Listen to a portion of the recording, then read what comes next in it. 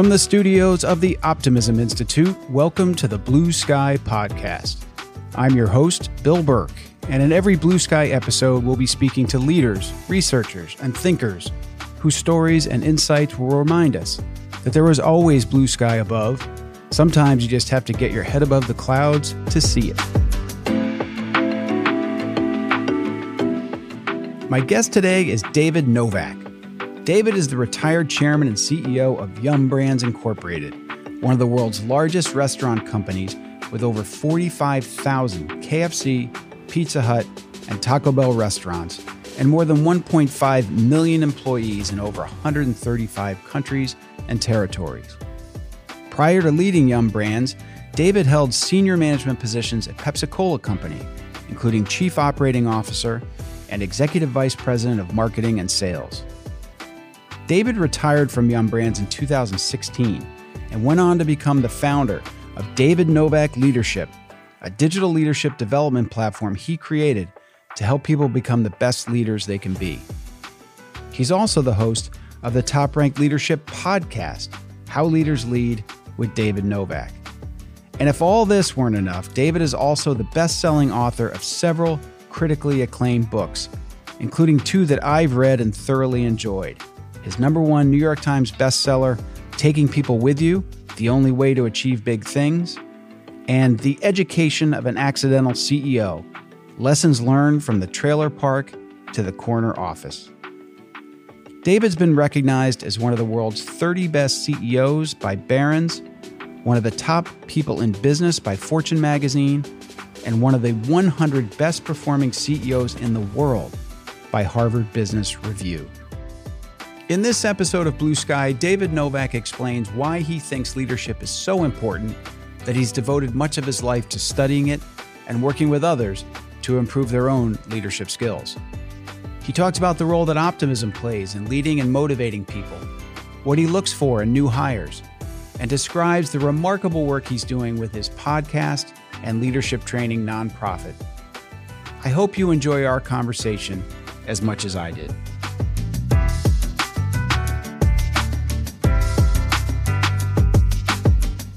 David Novak, thank you for joining me on the Blue Sky Podcast.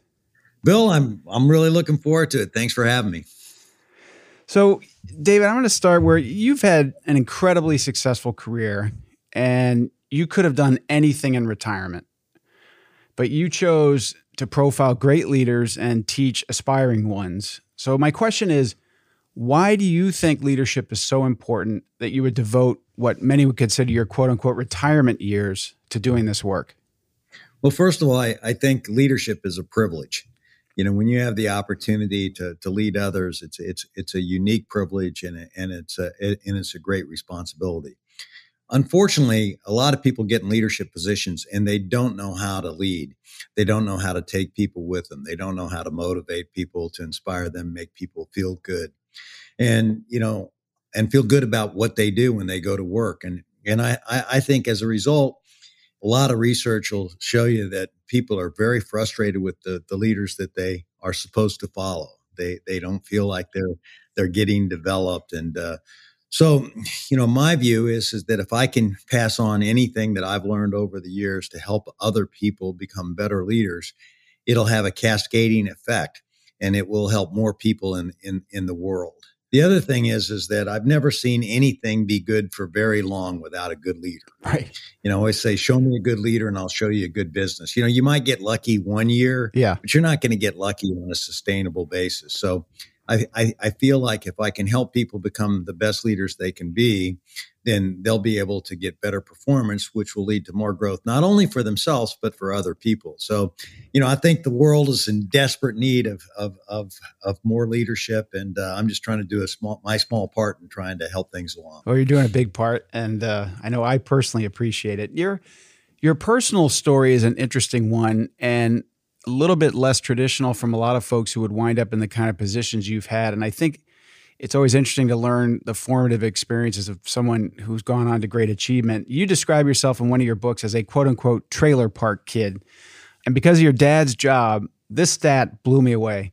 You moved 32 times and lived in 23 states by 7th grade. Can you tell us how that turned you or helped form the kind of person that you are, that kind of upbringing?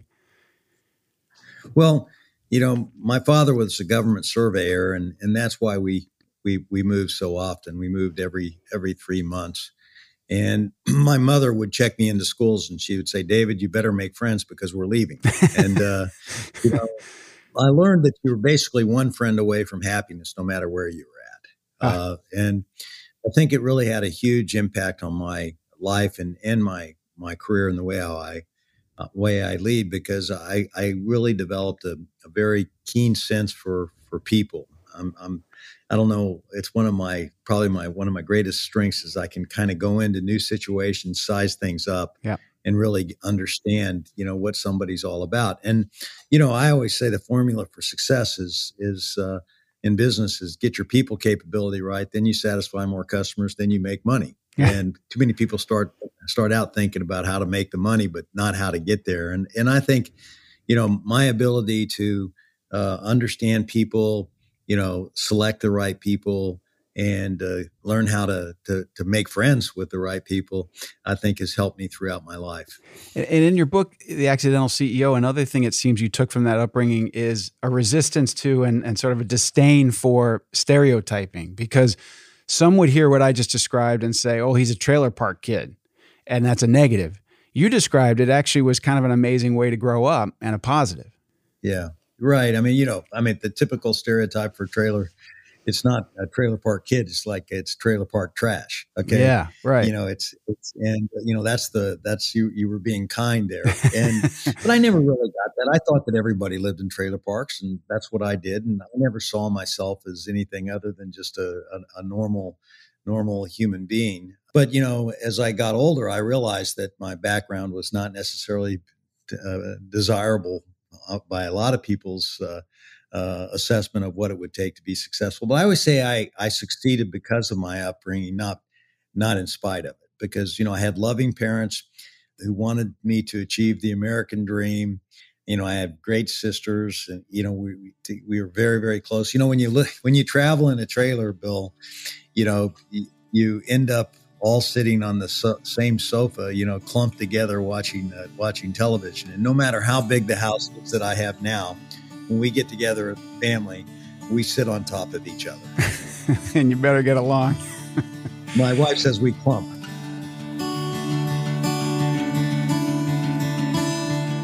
It's interesting to hear David's positive take on his upbringing. Living in trailer parks and moving constantly could have been seen as a hardship.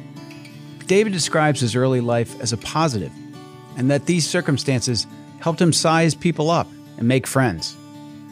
I also really like his thoughts here about starting in business with a focus on people, not making money.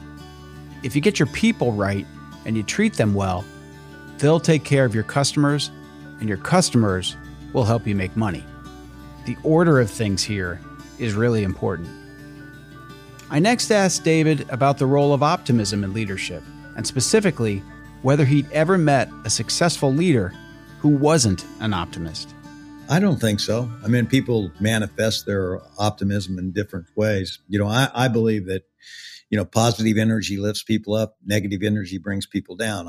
I tried to surround myself with people who had that positive energy, and have the Eeyores of the world go somewhere else and make people miserable. I think the first responsibility of leadership is to define reality.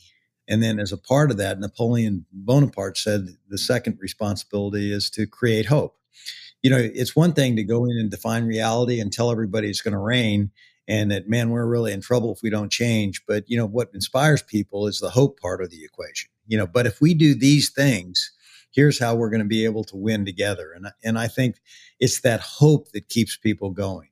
And that's why I love your Optimism Institute. I think, in this world where we have so much divisiveness, so many haters on each side, or if you want to pick a side, it's kind of nice to think there's somebody like you out there trying to get people to think about the importance and value of optimism.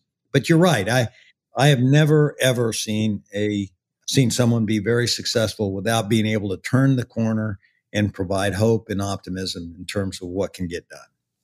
Well, and one of the things you wrote about, and thank you for the kind words, I appreciate it. One of the things you wrote about in one of your books is that mindset is a choice. And I think it's an important thing to talk about, because I've talked to some people who say, well, you're either a glass half full or glass half empty person. It's sort of like you're either born a lefty or a righty, an optimist or a pessimist. And you would suggest it's a choice.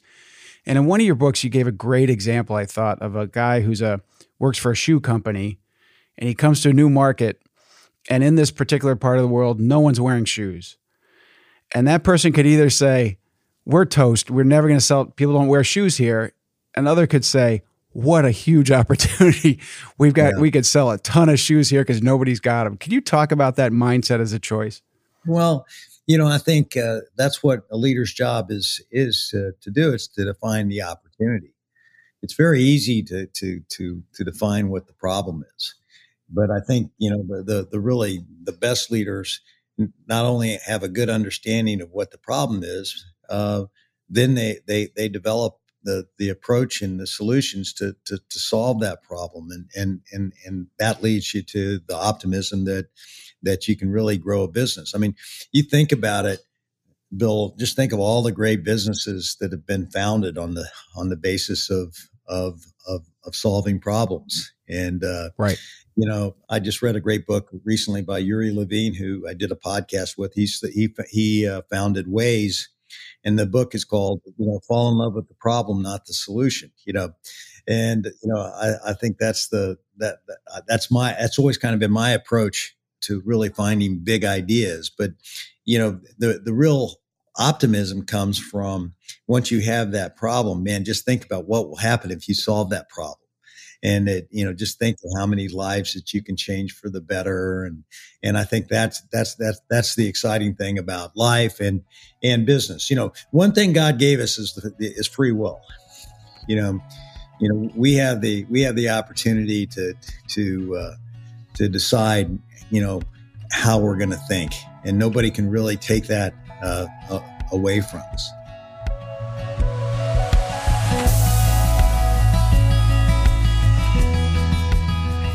There's a simple maxim here that I think makes a ton of sense. David says that the leader's job is not just to identify the problem, it's to define the opportunity. What inspires people, he says, is the hope part of the equation. And David asserts that our outlook is a choice, that we own our ability to decide how to think.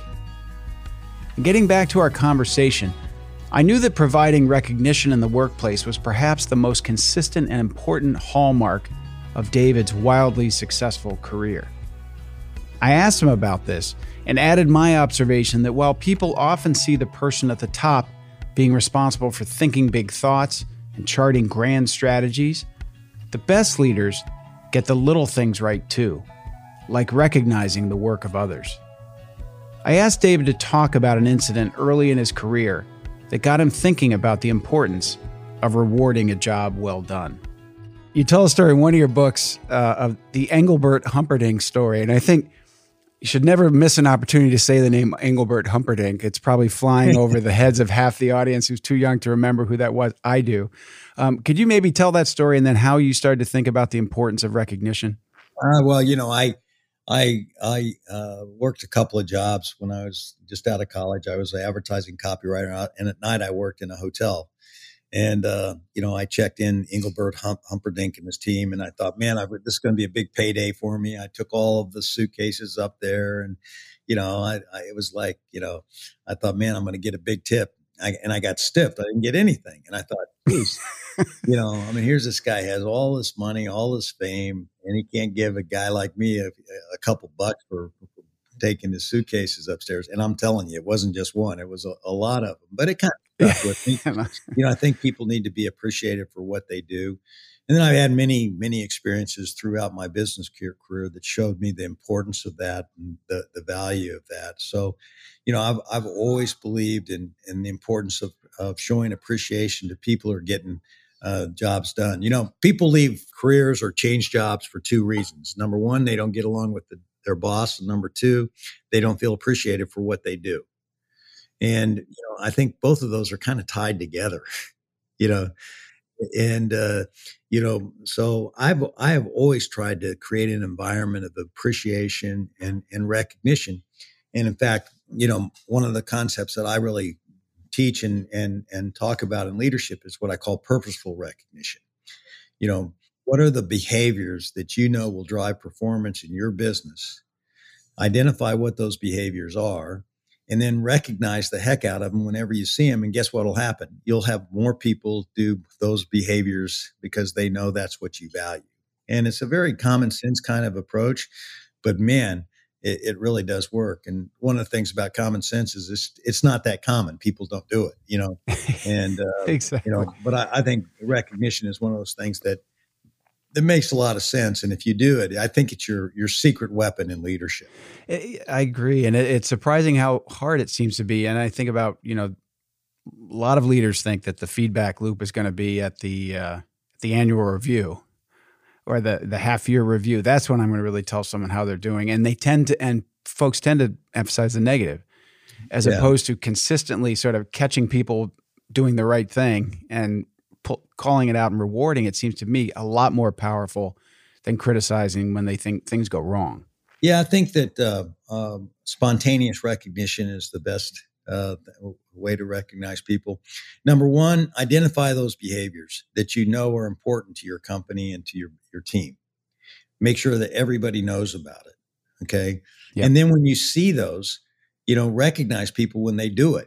And do it on a spontaneous basis. I mean, I would be in a meeting sometime and somebody would make a great presentation on how we could be more innovative, and I get all excited about it. I get up and I go into my office to get my recognition award, go back right in there and say, hey, Sally just made a fantastic presentation, and because of what she just showed us today, we're going to grow the heck out of our business.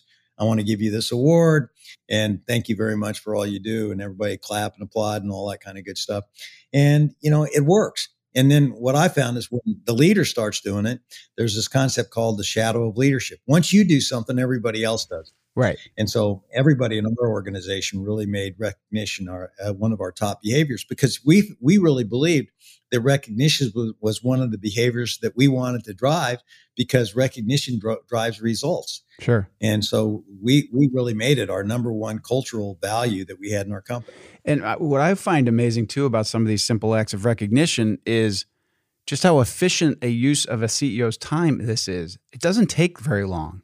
That story you just told of, walking over and grabbing a recognition award might have taken you 25 seconds.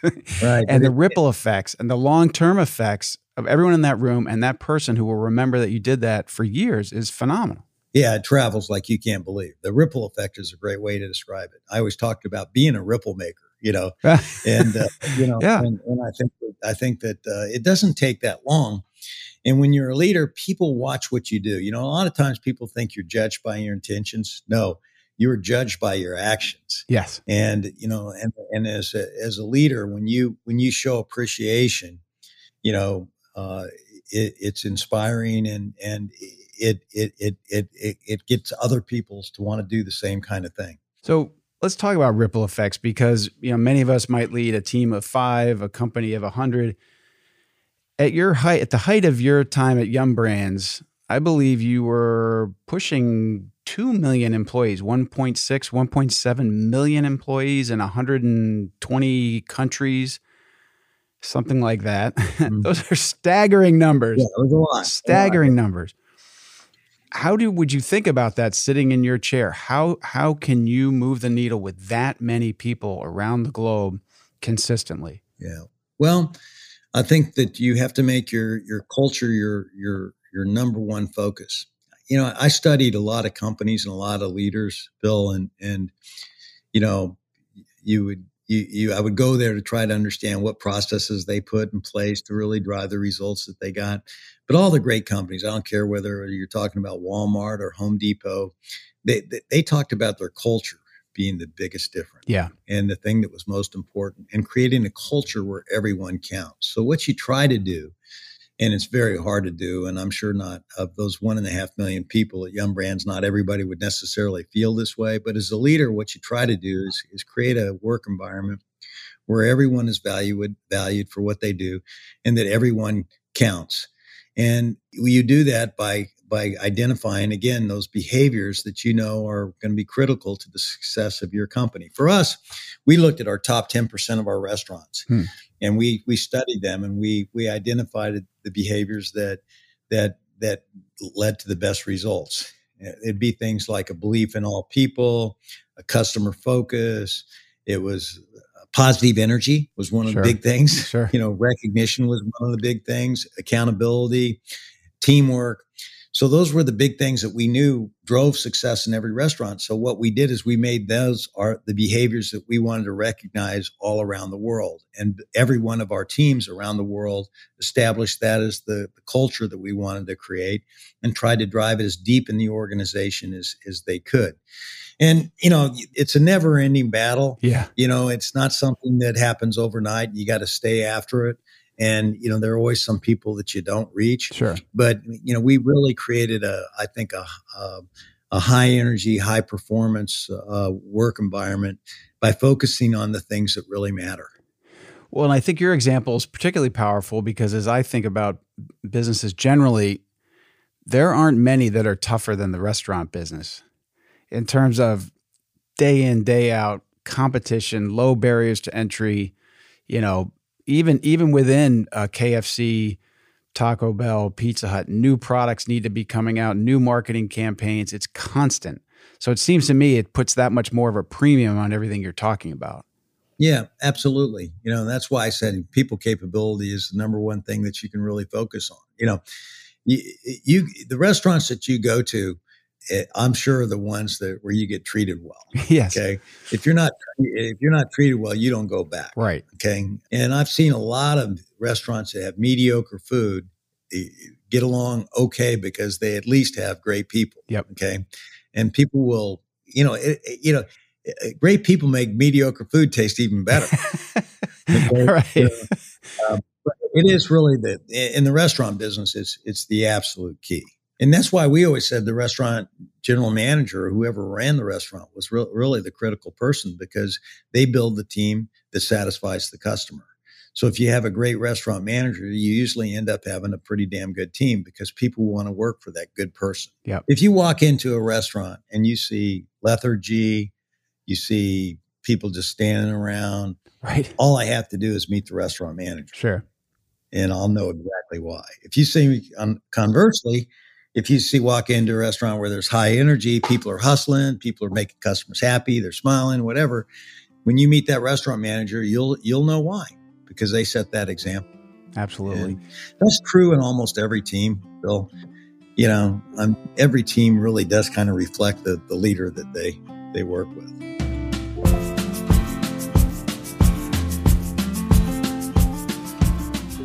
David talks here about what he calls the shadow of leadership. From my own experience, I agree that people watch what their leader does, they key off that person's energy, and respond to what they emphasize and reward. Listening to David, it's easy to understand how he was able to motivate such a huge workforce to deliver the kind of results he was looking for. And I think we all know what he's talking about when it comes to great service making a mediocre product better, or the type of energy that you can instantly feel when you walk into any business and quickly get a sense for how that place is being led. I next talked to David about something he mentioned in one of his books about worry, and how from his experience, 90% of the fears you worry about never come to be, and the 10% that do aren't as bad as you thought they'd be. Since it seems to me that worry can be a barrier to optimism, I asked him to reflect on this. I think I write about that in the context of going into new situations. You always have to work through the anxieties. We all have to figure out. I did that all the time. When you check into a new school, you have to work through the anxiety of going into a new situation, and you'd have all these fears. But as it turned out, hey, people were pretty good, and they're kind of rooting for you, and things will work out okay. And I think as leaders, you can't be blind to the problems that are out there. Sure. Okay. And the potential things that could go wrong. You got to understand what they are. So you're dealing in realism. Okay. But you can't let those negative things paralyze you into inaction or paralyze you into a situation where you really can't move forward with confidence. And I think that kind of fear that holds you back is many times unfounded, because once you take those first steps and start jumping into the pool, okay, yeah, you might find that there's a shark in there, or there's but you'll figure out how to deal with that shark, okay, and get around that shark so you can go to the next point. But you got to get started, and tackle each obstacle as they come along your way. And as I've been doing this work, David, I'm trying to pull out consistencies or threads that I see across many of the people I speak with and learn about. And one of them in optimistic people, one of them that I might not have thought of that absolutely applies to you from everything I know, is the value of being a lifelong learner and the value of constantly working on self-improvement. And so today I'm talking to someone who has accomplished everything you could possibly imagine in business and other things. And yet still you have a practice, for example, where you write on an index card, what are you today and what do you want to be tomorrow? I mean, you're just constantly learning. Can you talk about that? And do you agree with me that that's an important thing to maintaining a vital and optimistic mindset? Well, I think learning is critical. In fact, I'm writing a book on learning right now. It's called, it's on active learning. I started out thinking that, being an avid learner was the number one trait that the best leaders have. Okay. And then I thought, well, Tom Brady could learn how to throw a ball, but if he didn't, put it to practice, okay, he wouldn't have thrown so many touchdowns. Okay. So it's really active learning.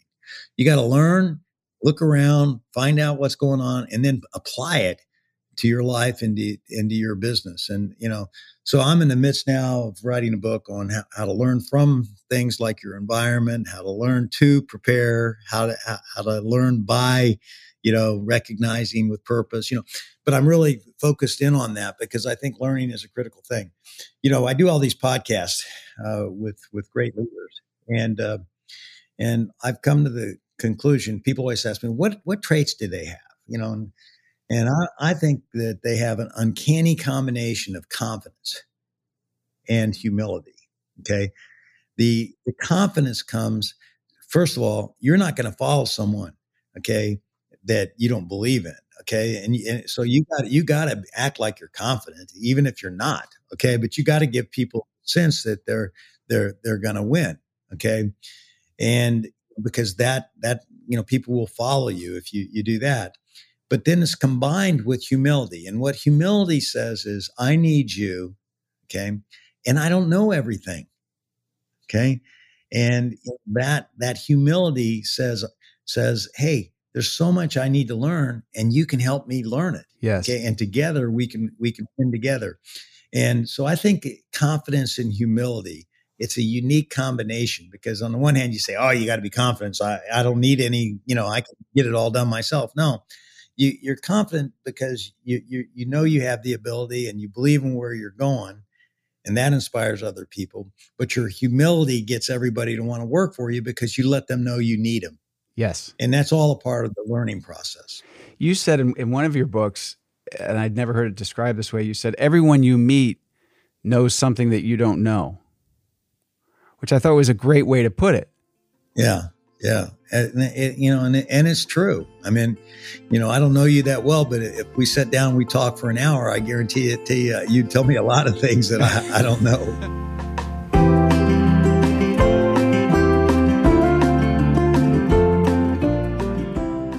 I'm not sure how much I'd have to teach David Novak, but I know that any extended conversation with him would be fun regardless. And speaking of fun, Ted Turner popped in my head when David said that while sweating out a decision to try something new, sometimes the most important thing is simply to get started. Back in the late 1990s, I was in charge of TBS, and a guy named Brad Siegel was running TNT. His network carried NFL games back then, and we both aired the NBA. The TV rights deals for both of these leagues were about to come up for renewal, and we all knew they'd be very expensive.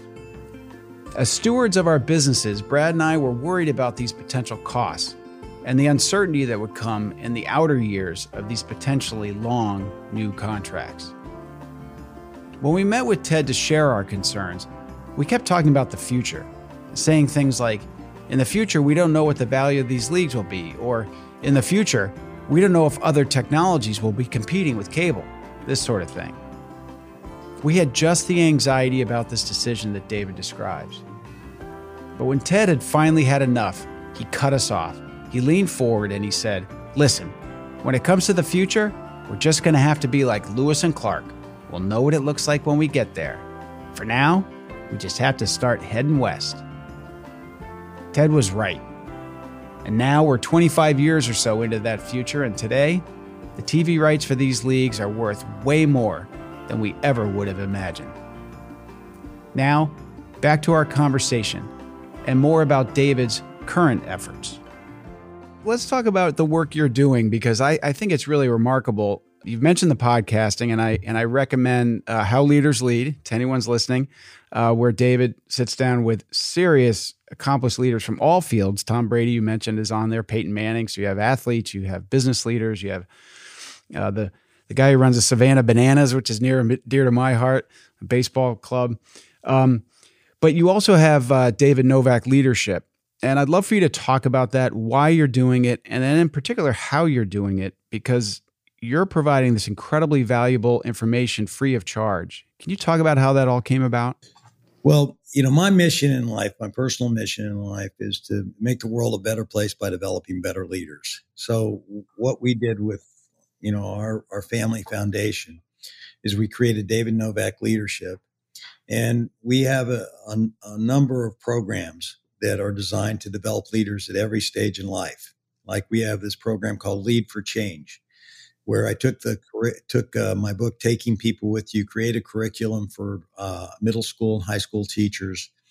And they're teaching it to students who then apply the learnings to service projects. And that's why it's called Lead for Change. And we've reached, I think we have 15,000 teachers signed up this year, and we've reached over, I think well over 2 million students in the last 10 years, where we've taught people this program. It's the largest privately funded leadership development program in the United States at middle schools and high schools. And then we found somebody who's doing something similar in elementary schools, where they have a program called Global Game Changers, and we're working with them to help take that national, which is basically where you help elementary schools kids understand what their unique talent is. That becomes their superpower, and once you put your heart into it, you use that to ignite good.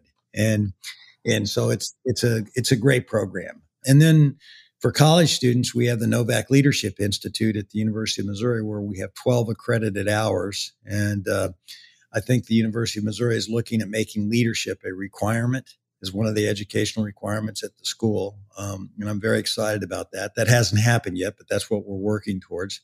And then we created How Leaders Lead with David Novak to offer, the podcast free. And also we're doing digital leadership training that we're offering free. We've got a program called Taking People With You. And then we've got one called Purposeful Recognition. Also going to do one on self-coaching. And also we're going to have one on learning, where we're going to basically offer the content free to anyone that wants to learn how to be a better leader. So it's all of this is to really, go back to what we started at the beginning, is to really make the world a better place by developing better leaders, help people get the skills that they need so that they can have a positive impact on their business, on their career, and more importantly, on other people. Incredible. So back to learning something that you didn't know from someone. I didn't realize you were going that young into school. So if we have someone listening today who either has a child at that age, or you're a teacher listening, how can they find out more about getting these programs into schools? Because I know that's a huge challenge, that it can be hard to add curriculum into a school system. Yeah. I would go to David Novak Leadership, and then we have a full team that really can, guide you through the process. But, time is your most precious asset. And that's the biggest obstacle we have in terms of teaching leadership in schools. It's like, oh, this is one more thing you're giving a teacher to do. But it's amazing how many teachers want their kids to be everything they can be and achieve their full potential. And they find the time to do this program. And it's great. I have one teacher from Houston, because we do recognition at the end of the year for the service projects that the kids do. And she said, these kids, and I did a Zoom call with them. They're all dressed up in coat and tie and their nicest dress and everything. And she said, she told me later, she said, these kids weren't the high school cheerleaders. They weren't the college they weren't the quarterbacks. They weren't the popular kids in schools. These were the nerds.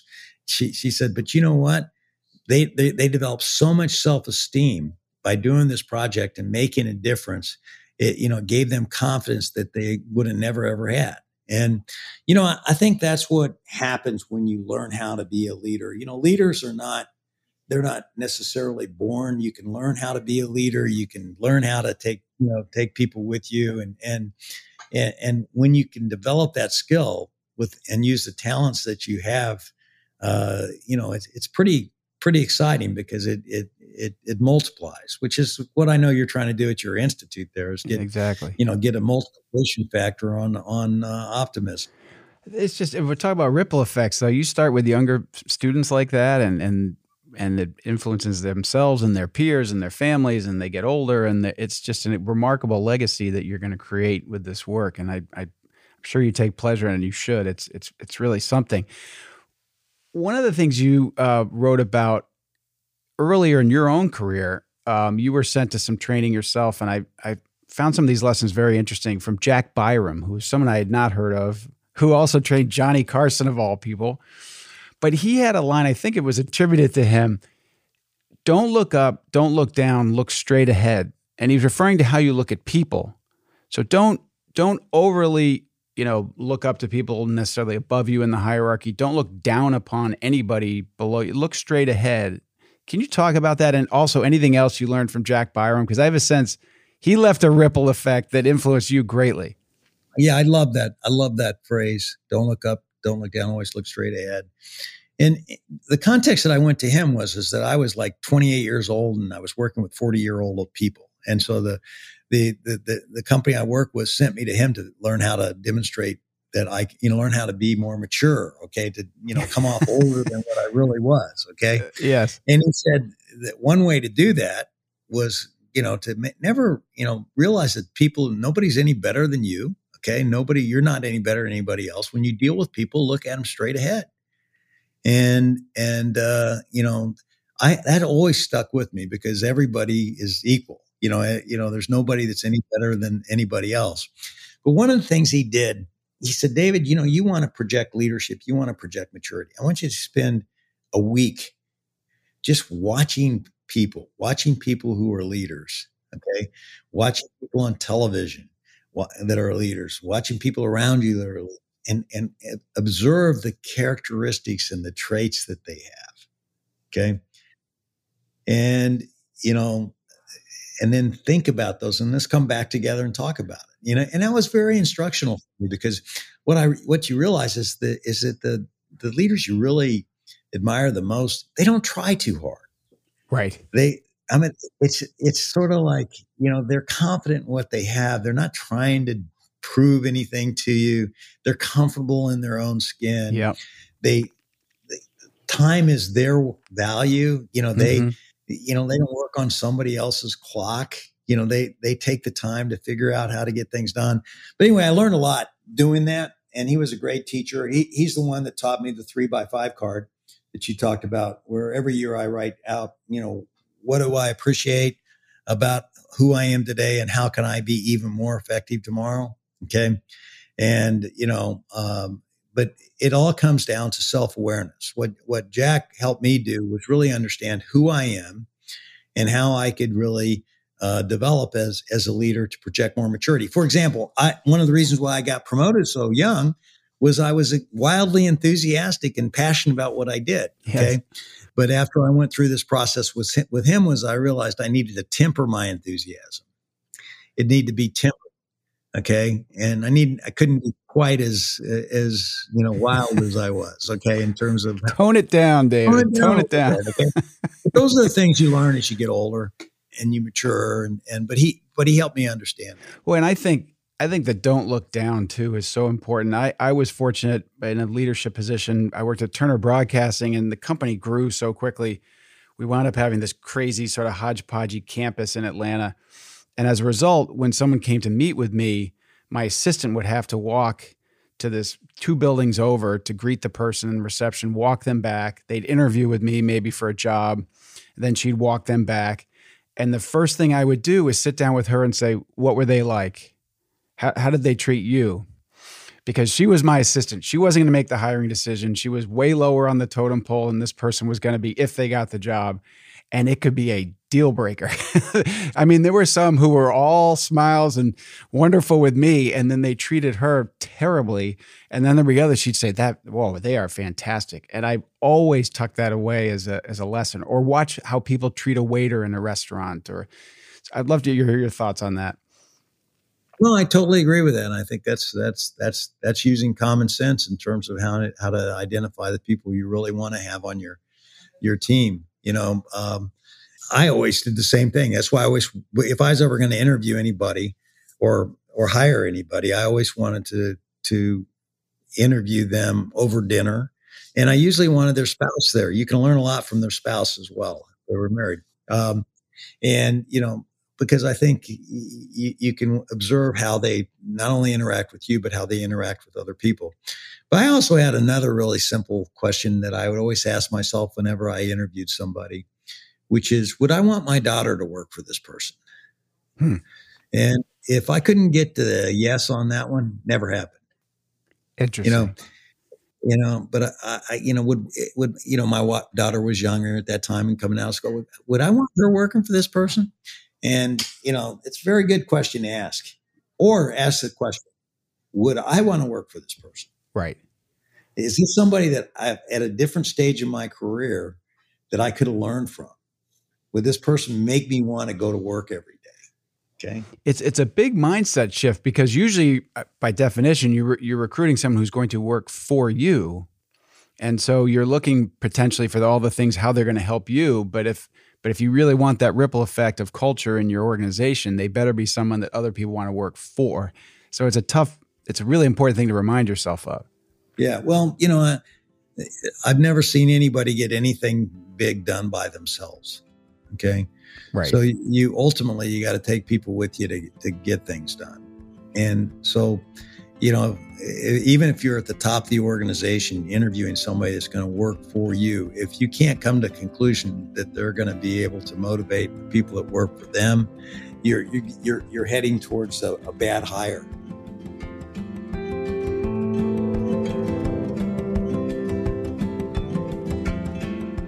I really like what David says here about observing leaders and learning from them. You can do that in your own workplace, of course. And it's also helpful to learn about great leaders from the past through reading books or watching documentaries.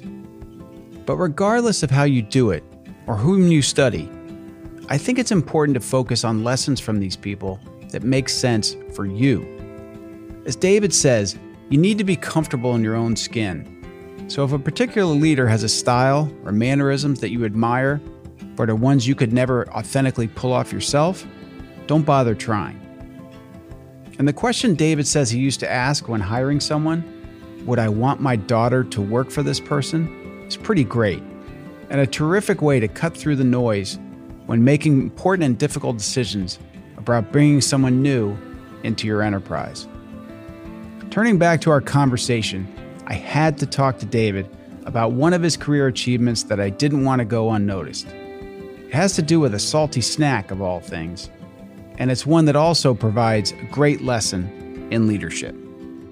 I can't let this interview go without giving you credit for helping create Cool Ranch Doritos.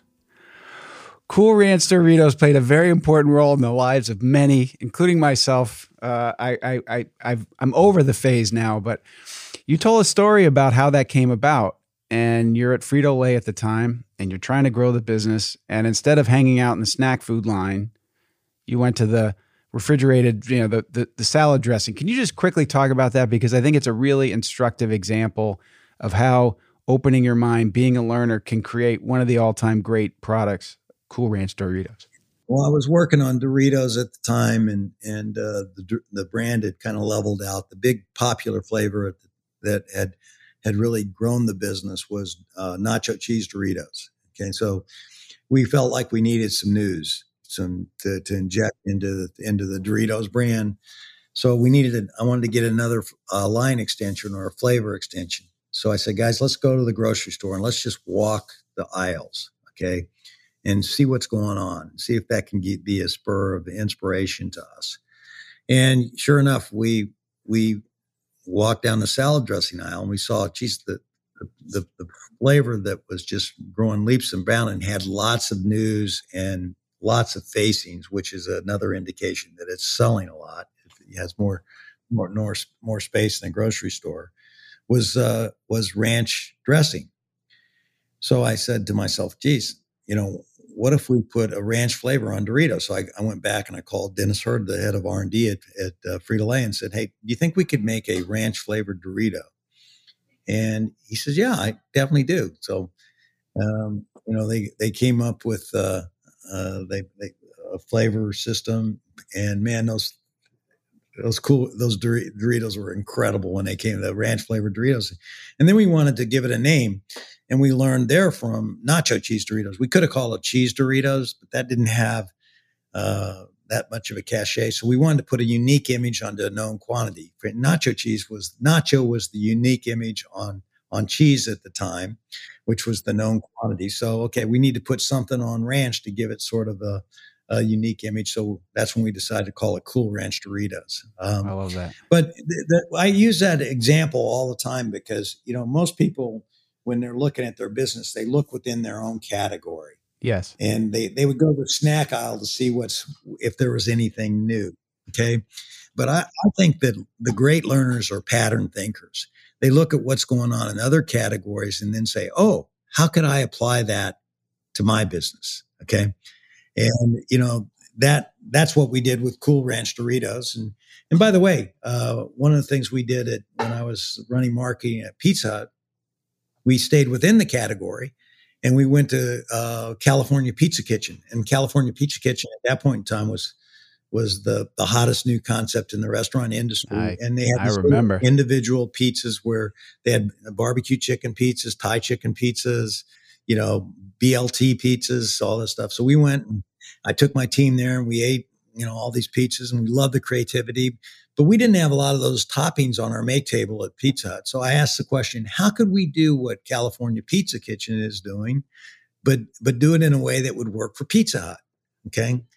And so we said, well, we have a lot of pepperonis on our make table. So we doubled the number of pepperonis and created pepperoni lovers.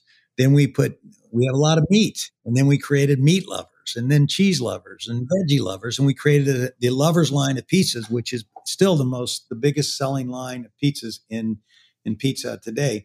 But that came from pattern thinking. It came from learning what a competitor was doing and then saying, oh, I can't do it exactly like them, but we can do it this way, and that would be unique to us. And that was very, very successful.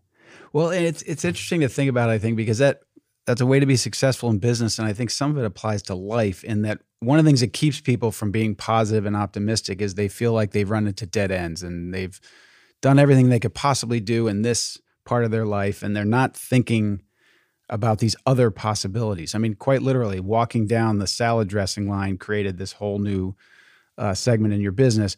And I'm sure it could apply to other things in life where you've run into this dead end. It's like, well, let's step back and think totally differently and optimistically about a different approach. Is that something that you've applied in your own personal life too? I try to. I get down sometimes when I'm not necessarily sure, reading, but I always try to put yet at the end of those sentences. Like I haven't done it yet. I haven't learned how to hit the ball this way yet. Okay. And then I try to develop an action plan that will get me there. Okay. And it doesn't necessarily have to be a huge thing. So you can take little steps towards that. Okay. There's a great book that I just started reading called Tiny Habits. Okay.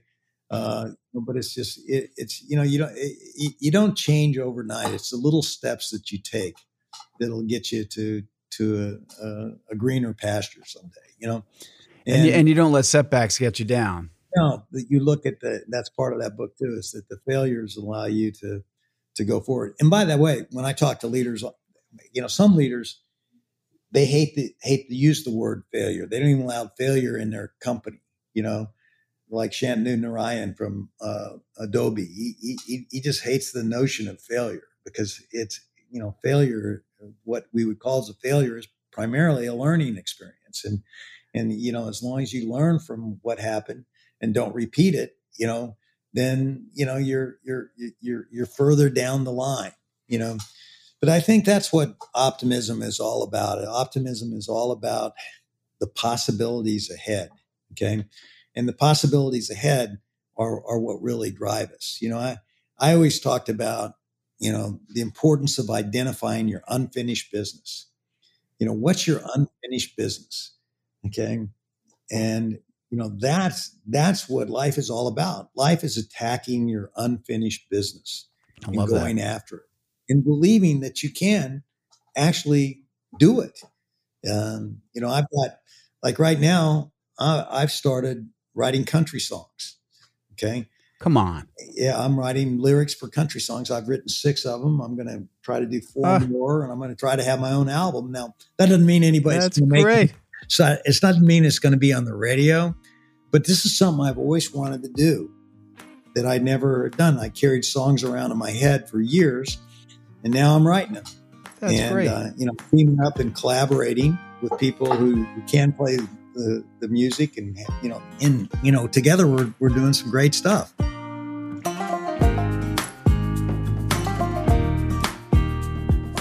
There's a great line, see the world the way it really is, not the way you want it to be. People say that. Okay. Well, okay. You got to understand the way how the world really is, but never give up on the way you want it to be. Exactly. Okay. And, that's why I think that phrase is not quite right. See the world the way it is, not the way you want it to be. See the world the way it really is, but make it the way you want it to be. Exactly. Well, I can't think of a better way to end our conversation. You said earlier that time is our most important asset. You've given me not only time today, but in past projects I've worked on, and you were the one who introduced me to Tim Schur, who told me how to do this podcasting thing. And you've been a huge help to me and inspiration to me. I've loved your books. I was excited to learn even more about the leadership training that you're working on today. And now I know you're writing country songs. So I know you're going to keep inspiring me, and I'm sure you're going to inspire everyone who listens to this podcast. And I can't thank you enough. Well, Bill, I think you're doing God's work there. I think it really is great that you're focused on optimism. And, I think that the world needs more of it. And, I really appreciate everything you're doing. And thank you for having me on your show. By the way, you're a very good podcaster. It didn't take you long to figure out how to do it. I'm trying. I'm learning from the best, including yourself. So thank you very, very much. Take care. All right. Thank you.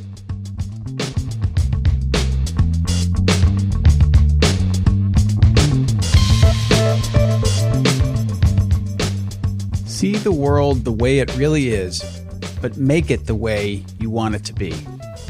Great advice. I hope you enjoyed this Blue Sky podcast with David Novak and can see why I consider him to be such a remarkable and inspiring person. It's amazing to see that after all of his business success, he goes on to launch his important work on leadership study and training.